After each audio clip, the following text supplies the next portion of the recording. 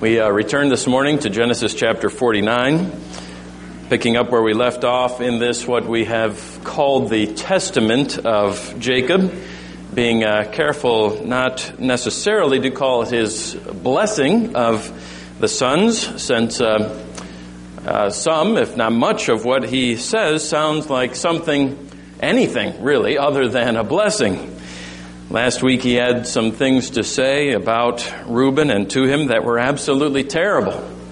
The effects of Reuben's sins coming home to roost. Today, Jacob will even use the word cursed with regard to another two sons. But the wonder of it all will be to see how God's amazing grace turns even curses into blessings. By the way, another amazing thing about this passage, before we go to it, is that Moses would record these words at all. You see, Moses is from the tribe of Levi, and what is going to be said about his tribe is not exactly flattering. Yet Moses, obedient to the Holy Spirit, writes them nonetheless. That same Spirit gives us grace to read and devour them, toward which end let us pray. Send him, we pray, our Father, your Spirit to open our ears, our hearts, to receive marvelous things from your law that he himself inspired to be written. We pray it in Jesus' name. Amen. Genesis 49, beginning at verse 5. Simeon and Levi are brothers. Now, the sense here is not merely that they're related or come from the same mother. Jacob means that these are two of a kind. Simeon and Levi are brothers. Weapons of violence are their swords. Let my soul come not into their counsel. O my glory, be not joined to their company. For in their anger they killed men, and in their willfulness they hamstrung oxen. Cursed be their anger, for it is fierce, and their wrath, for it is cruel. I will divide them in Jacob and scatter them in Israel. I knew a couple of brothers like this, or something like this, years ago. Oh, they hadn't killed any men or hamstrung any oxen, but they were mean, nasty brothers just the same. They were twins. And they were 1 or 2 grade levels above me in high school. They seemed to relish taking turns tormenting me, coming up behind me and knocking the books out of my hands as I was walking down the hall, pushing me into a locker door and so on. Just plain mean. And like Simeon and Levi, these two seemed to feed off of each other's meanness and nastiness. I don't know what came of them since graduation. Can't help but wonder if they're in jail somewhere, or maybe executives in some Chicago firm. Maybe Jacob wondered exactly what would become of these boys, of his sons, Simeon and Levi. Of course, he understood that there would be some terrible consequences for their sin, and those consequences would fall not only on them, but on their children and their children for generations to come as well. But I wonder, when Jacob pictured their future in his mind's eye, what he saw. Somehow I don't imagine that he anticipated all that we now know in hindsight about these tribes. But I get ahead of myself. What is all this talk about swords and violence, fierce anger and cruel wrath? What in the world is he talking about? What have these brothers done to earn such a name, such a reputation for themselves? Well, just like we could look back last week and see in Reuben's life the sinful act back in Genesis 35, so now with Simeon and Levi, we can also look back to see exactly what Jacob is talking about. You'll immediately remember them, the terrible events of Genesis 34. Jacob's having halted in pilgrimage outside the city of Shechem and therefore putting his own faith in jeopardy, to say nothing of his children's. His daughter Dinah, full sister of Simeon and Levi, makes her way out among the people of that place. One thing leads to another, and Prince Shechem seizes her and lays with her. Of course, that was a humiliating thing. Humiliating for their sister, and brothers Simeon and Levi are infuriated. The indifference of Jacob when he receives the news only lights their fires all the more and enrages them, and they decide to take justice into their own hands. And the fact that Shechem really was in love with Dinah, their sister, and wanted to marry her, as it turns out, was an ace in their pockets. And they played it. Well, they said to Shechem and his father, well, we can't let you marry our sister unless you're circumcised. You and every male among you. Done, they said. And somehow they're able to convince the entire city. But a few days later, when the men are still sore, maybe at their sorest, the brothers of blood went and killed every one of them. It was a shameless act of cruelty, of vicious violence carried out in the most despicable of ways, using religion, using a covenant sacrament as a means to duping these men to their deaths. At the time, you remember, Jacob was interested, as he always was, or mostly was, in how the whole thing reflected on him. His worry was about how the fallout would affect him, who was now a stench in the nostrils of the place, of the men of that place, because of what his sons had done. Well, here at his deathbed, Jacob is perhaps a little more mature and can see the bigger picture. At any rate, God gives it to him to see the consequences will fall on the tribes of these men for their sin. The first consequences, the immediate consequences, are clearest seen by those who stood by the bed that day.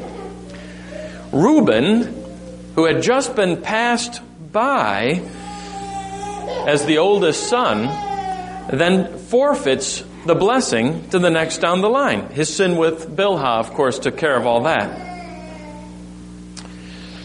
So we would expect naturally that Jacob would then pass the blessing to the next son in line, to Simeon, but it would not be, nor to Levi. Because of their sin, back there at Shechem, like Reuben, they had forfeited the blessing of their father. But there is more. Verse 7, they will be divided in Jacob. They will be scattered in Israel. And so it was. Remember, what was it, 4 centuries later, they come to the promised land. Though that land is divided up among the tribes, and that map you see in the back of some of your Bibles, there is no land for them. No consolidated place with borders and territory for Simeon and Levi. Where would the Levites live? In cities. And cities scattered among the tribes. Some 48 cities would become the dwelling places of Levi. And what of Simeon? His tribe would be, for the most part, sprinkled in among the tribe of Judah. Just as Jacob had prophesied from his deathbed, they were both scattered. Now it will be worth pausing here to take careful note of this fact, that sin has consequences. It has terrible consequences. The same lesson, just as clearly seen in the last verse with Reuben, is now seen here with Levi and Simeon. There were terrible consequences, and not just for those men, but even more, magnified in a sense, to the generations who followed after them. Let us never fail to reckon with this biblical truth, this terrible truth, that as a man sows, so also shall he reap. Levi and Simeon, they set themselves up for this. It was their reward for letting their anger and rage get the best of them. And there's another lesson, and we could spend the rest of the morning developing it. The fruit of unchecked, uncontrolled anger. Over and again, the Scripture warns us about being dominated by our anger and the terrible wake of damage, the carnage of broken relationships, of heartache and disobedience that follows a man or woman, even a Christian man or woman, who will not keep his anger, her temper, under control. Every church of every size has them at one time or another. Simeon's and Levi's, angry people. We've all known people like that, people whose temper gets the best of them, who then act and speak out of angry, bitter hearts. Of course, anger itself may not be sin. Even the Scripture recognizes that there's such a thing as righteous anger. In your anger, do not sin, says the apostle. And Simeon and Levi would have defended their anger, no doubt, as righteous anger. In fact, they did. When Jacob whined at them, remember, about what their actions would mean for him, now they shot back with, "Should they treat our sister like a prostitute?" They were merely defending their sister's honor, just simply exercising justice, they reasoned. But today's passage passes judgment on that and on them, and shows that they were totally in the wrong in the way they handled or responded to this entire situation. Vengeance belongs to the Lord. Scottish hymn writer George Matheson said, "There are times when I do well to be angry, but I have often mistaken those times." We might all say the same of ourselves. Do we not all have some horrible memory of our own created by that time when our temper flew out of control, when we did not keep our anger and our hearts in check? May we all, looking at these brothers, mark carefully the terrible fruit that springs from a bitter root of anger, left to scent its tap deep into the soil of your heart, and kill it. Kill that seed before it grows. But there is yet another lesson to learn, and we begin to see it when we look beyond the, curse here that fell on Levi and Simeon to some other things that God will do and accomplish in these tribes. Look down the corridor now with me of biblical history and see what God's grace, what His truly amazing grace can do and does. Start with Levi. Who do you know in Scripture who was a Levite?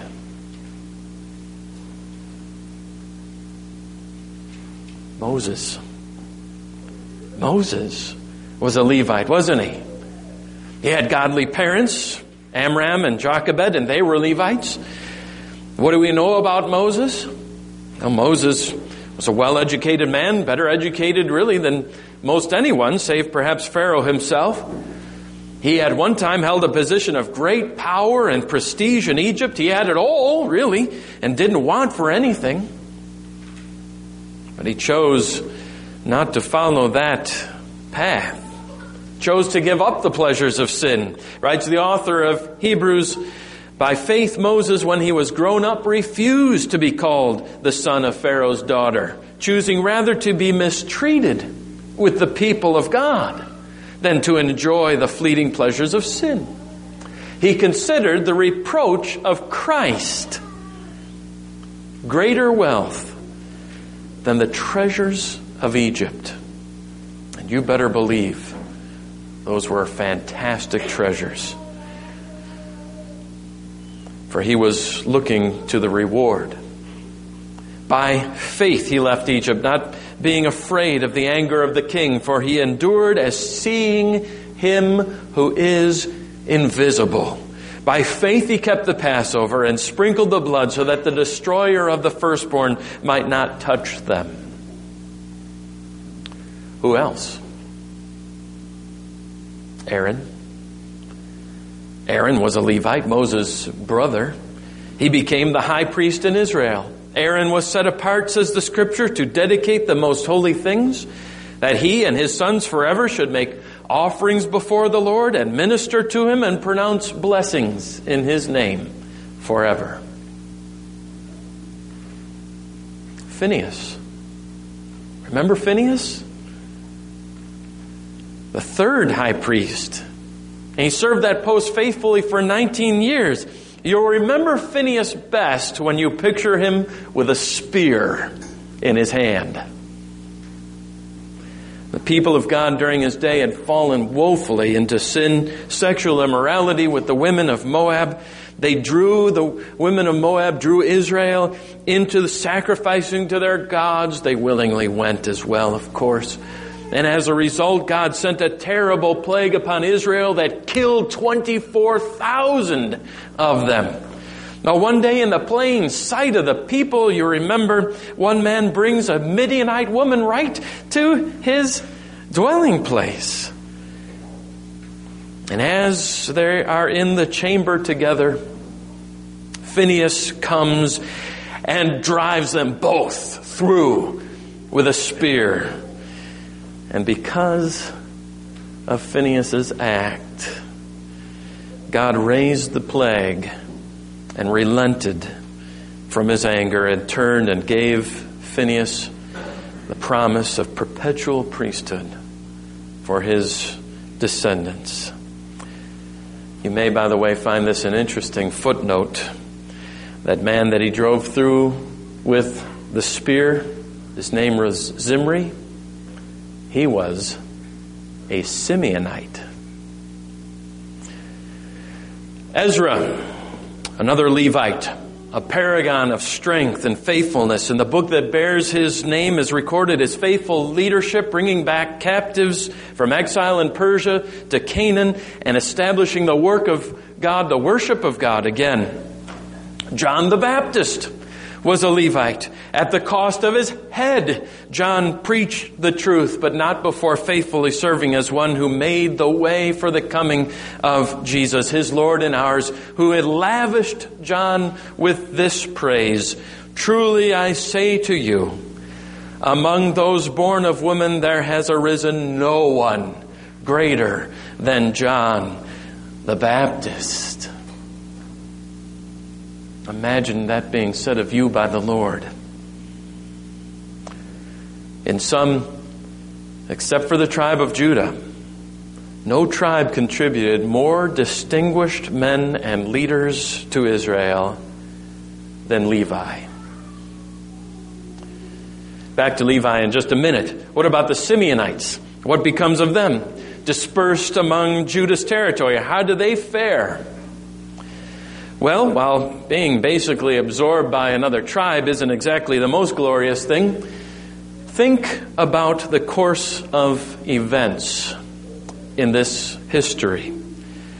From the beginning of the divided kingdom of Judah to the south and Israel to the north, and the apostasy that came to mark and mar the northern kingdom's life, Simeon was spared, was given grace to prosper for many years among Judah.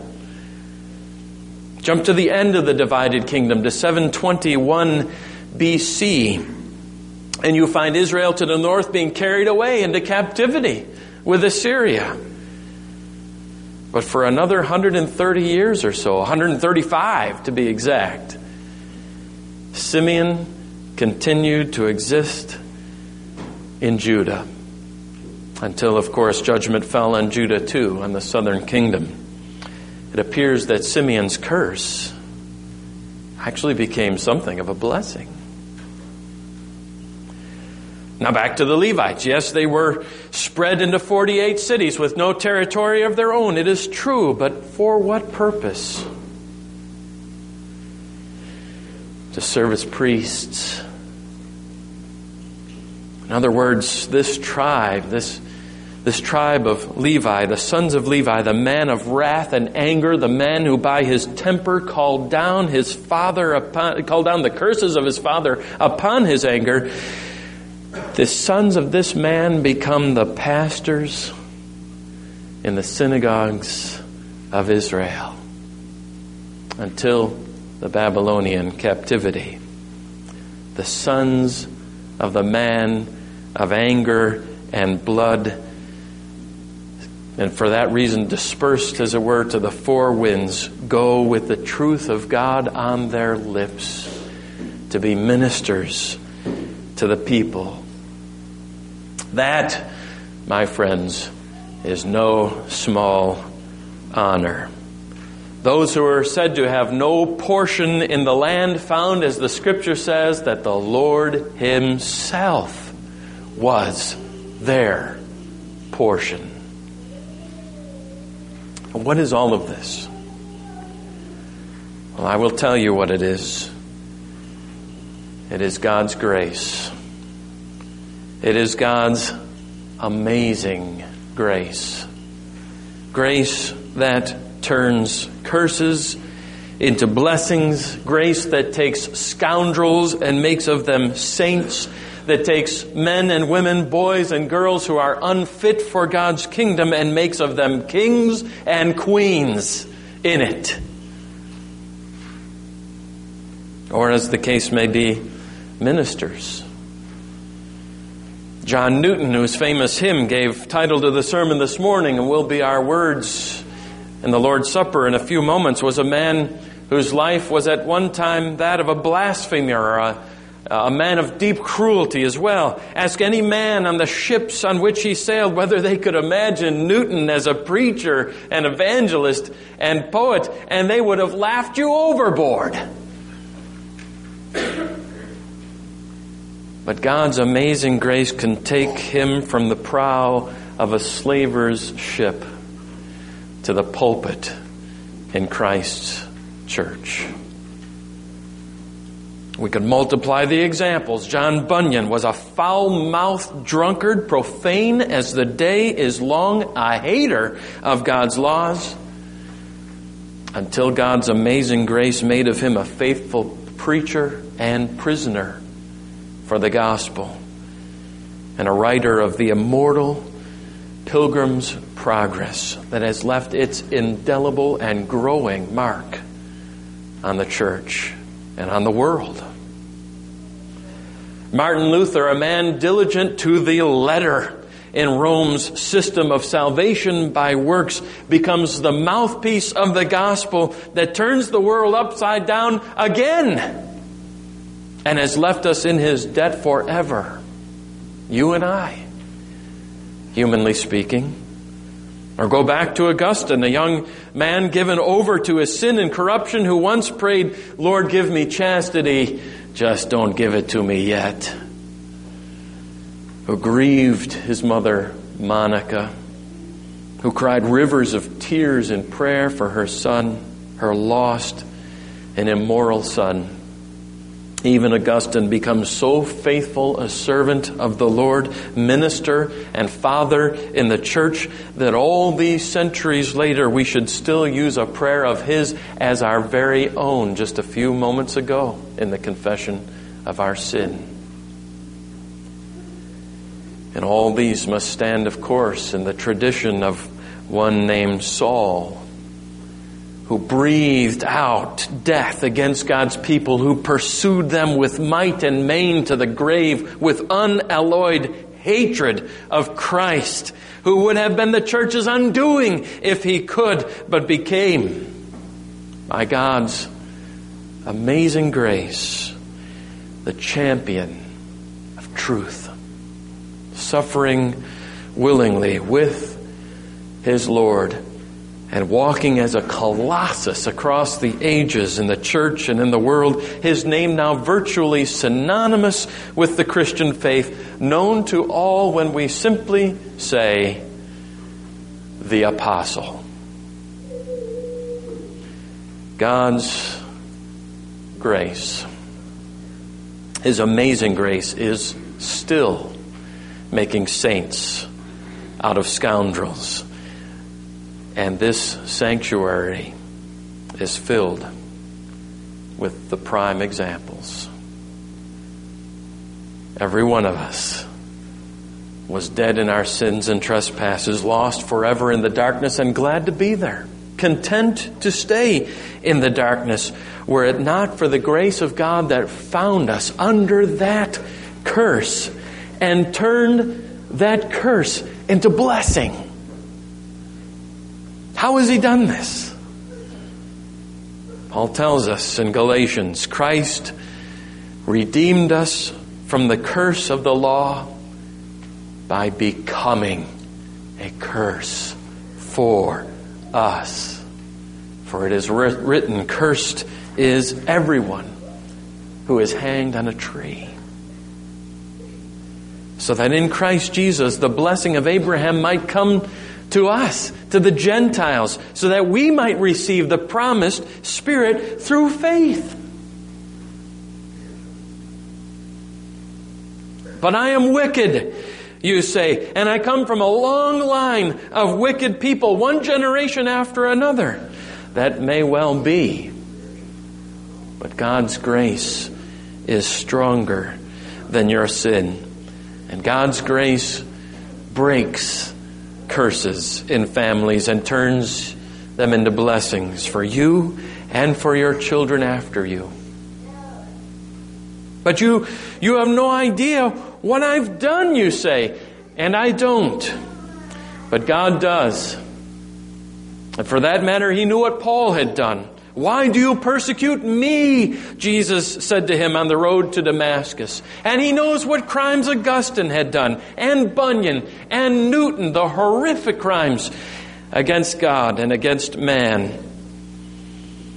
And the same grace that broke into their lives with blessing can break into yours and turn your curse into blessing, your sin into obedient rejoicing.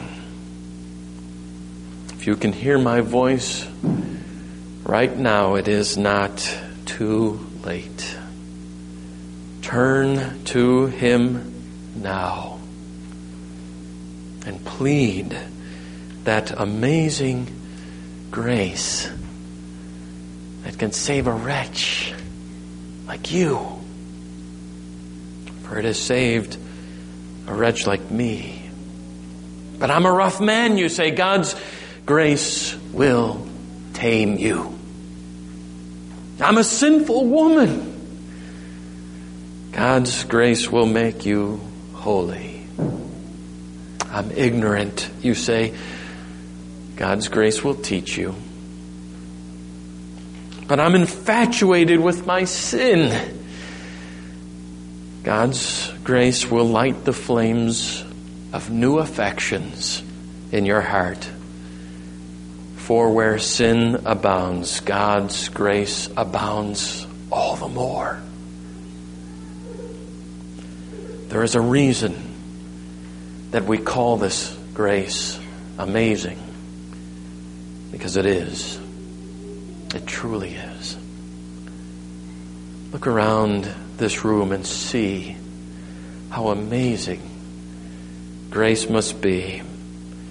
Now, many of us were wise according to worldly standards. Not many were powerful. Not many were of noble birth. But God chose what is foolish in the world to shame the wise.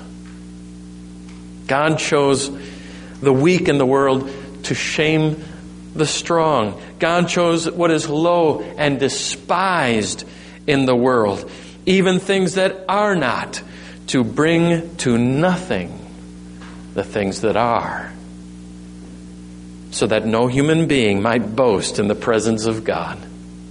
He is the source of our life in Christ Jesus, whom God has made our wisdom, our righteousness, our sanctification, our redemption. If you hear us boast, and may it be that you do, it must be in the Lord. For He is the only legitimate boast we have, in the Lord and in His amazing grace. Amen.